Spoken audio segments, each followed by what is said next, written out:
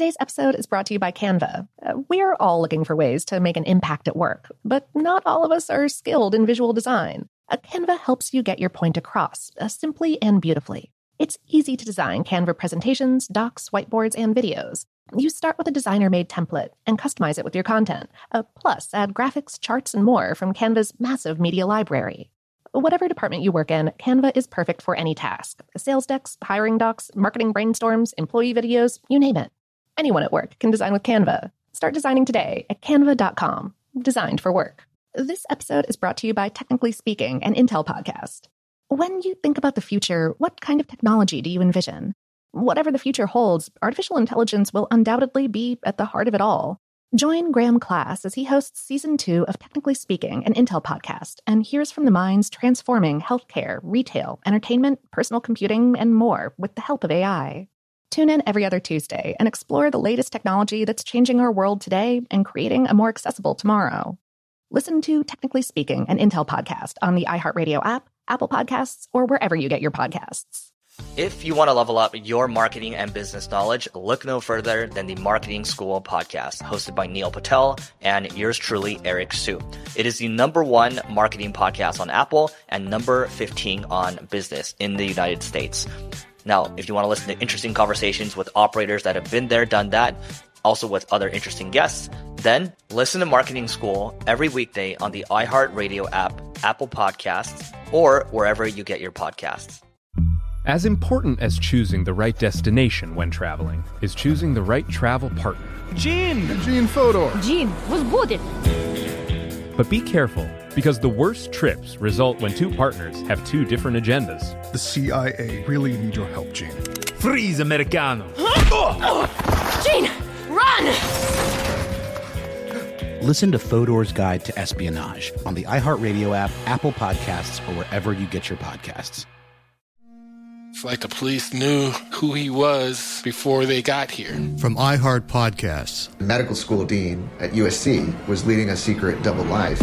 She's breathing right now? Yes, she's absolutely breathing. I'm a doctor, actually. A story about money, power, and corruption. When people fall in line, they fall in line. Looking back, I realized, everyone knew. I'm Paul Pringle, an investigative reporter for the LA Times. Listen to Fallen Angels, a story of California corruption on the iHeartRadio app, Apple Podcast, or wherever you get your podcasts.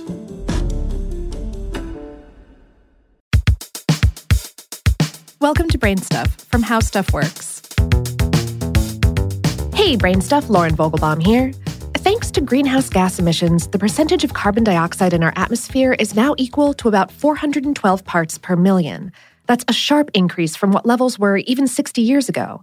The World Meteorological Organization says Earth's atmosphere hasn't seen such a high concentration of the gas in 3 to 5 million years. Harmful emissions are just one of the environmental concerns that today's leaders must confront. Trash accumulation is another. Since the 1950s, humans have generated about 9 billion tons, that's 8.3 metric tons of plastic, and dumped most of it in landfills. Plus, Homo sapiens are overpopulating like wild. As our numbers skyrocket, loads of other species find themselves on the decline. You and I are now witnessing one of the biggest mass extinction events of all time. Donald Prothero, a paleontologist and geologist, put it this way: we are a geologic force in and of ourselves. Mankind's overall impact on planet Earth has been so dramatic that some scientists think a change to the geologic timescale is in order. According to them, we should reclassify the very recent past as a new unit in time, defined by humanity's long-lasting marks on the world's climate, geology, and biological makeup. This proposed unit has a name, the Anthropocene epoch, meaning the age of humans. Earth is about 4.54 billion years old. Geologists have split its history into large blocks of time called eons, which are further subdivided into eras. Those, in turn, are made up of smaller units called periods. Finally, the divisions within a period are known as epochs. So right now, we're living in the Quaternary period of the Cenozoic era, which is part of the Phanerozoic eon. But the question is, what's the current epoch? If you'd asked someone 100 years ago, they'd have said the Holocene epoch. But therein lies the debate. Earth's most recent ice age ended 11,700 years ago. That point in time is recognized as the end of the Pleistocene epoch, which began just less than 2.6 million years ago, and the dawn of the Holocene epoch. The dividing lines between epochs correspond with important moments in Earth's history, like abrupt changes in the climate. Evidence for these events is typically found within the layers or strata of rock on our planet. Ice core samples may also contain clues. Prothero explained, nowadays, epochs are defined by a section of rock that has distinctive boundaries at the top and bottom. He added that specific epochs are also sometimes characterized by the presence or absence of key fossils, though note that larger changes, like the mass extinction of the non-avian dinosaurs, are marked by changes in eras. Our Cenozoic era, for example, is the age of mammals. The end of the last ice age marked the beginning of the Holocene and established its lower boundary. It's traditionally been thought that this particular epoch is still going on today. But in the year 2000, Nobel laureate Paul Crutzen helped popularize an alternative viewpoint. That year, he and biologist Eugene F. Stormer argued that recent human activities had pushed the world out of the Holocene and into a new epoch. Decades earlier, Stormer had coined the term Anthropocene, derived from the Greek word for human, as a possible name for this hypothetical new unit of geologic time. It stuck. The International Commission on Stratigraphy is the body that standardizes the geologic timescale. It has yet to recognize the Anthropocene as an official epoch, although the topic has been discussed. As of this writing, the Commission maintains the Holocene is still ongoing. But maybe scientists will feel differently someday. Prothero's heard it argued that geologists living in the far-off future, perhaps even tens of millions of years from now, quote, could tell when humans were here because we've left so many traces in the rocks, chemical traces as well as actual physical objects like trash. Seawater absorbs about 1/4 of our carbon dioxide emissions. This has led to widespread ocean acidification, which will doubtless leave telltale limestones behind. Dissolved carbonates in the sediment are going to be another one of our calling cards. Future paleontologists may also notice the sudden disappearance of a great many species from the fossil record. We would also expect as yet unborn researchers to discover the radiometric signatures of nuclear weaponry.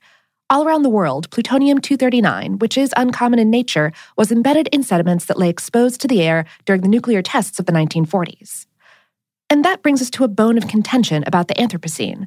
If it really is a legitimate geological epoch, what moment in history should we recognize as its starting point? One argument is that the Anthropocene began in the 1940s, when the first atomic weapon detonations occurred, like the famous Trinity nuclear test of 1945. Another option might be to define the Anthropocene as everything that's happened since the Industrial Revolution kicked off. Prothero said, others have wanted to push the lower boundary date all the way back to when humans really started transforming the planet at the beginning of civilization and agriculture, at least 10 or 11,000 years ago. Regardless, if the geological community ever officially splits up the Holocene and rebrands these past few decades, century, or millennia as the Anthropocene, a potential benefit might be the gesture's symbolic value. Crutzen and many others hope it would send a powerful message to governments and private citizens alike. As Prothero puts it, when you use that term, everyone else then realizes that geologists are making a statement about what we've done to the planet.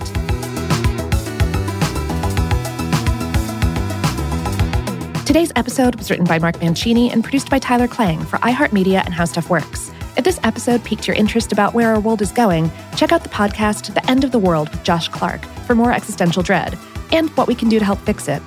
And, of course, for more on this and lots of other earth-changing topics, visit our home planet, howstuffworks.com.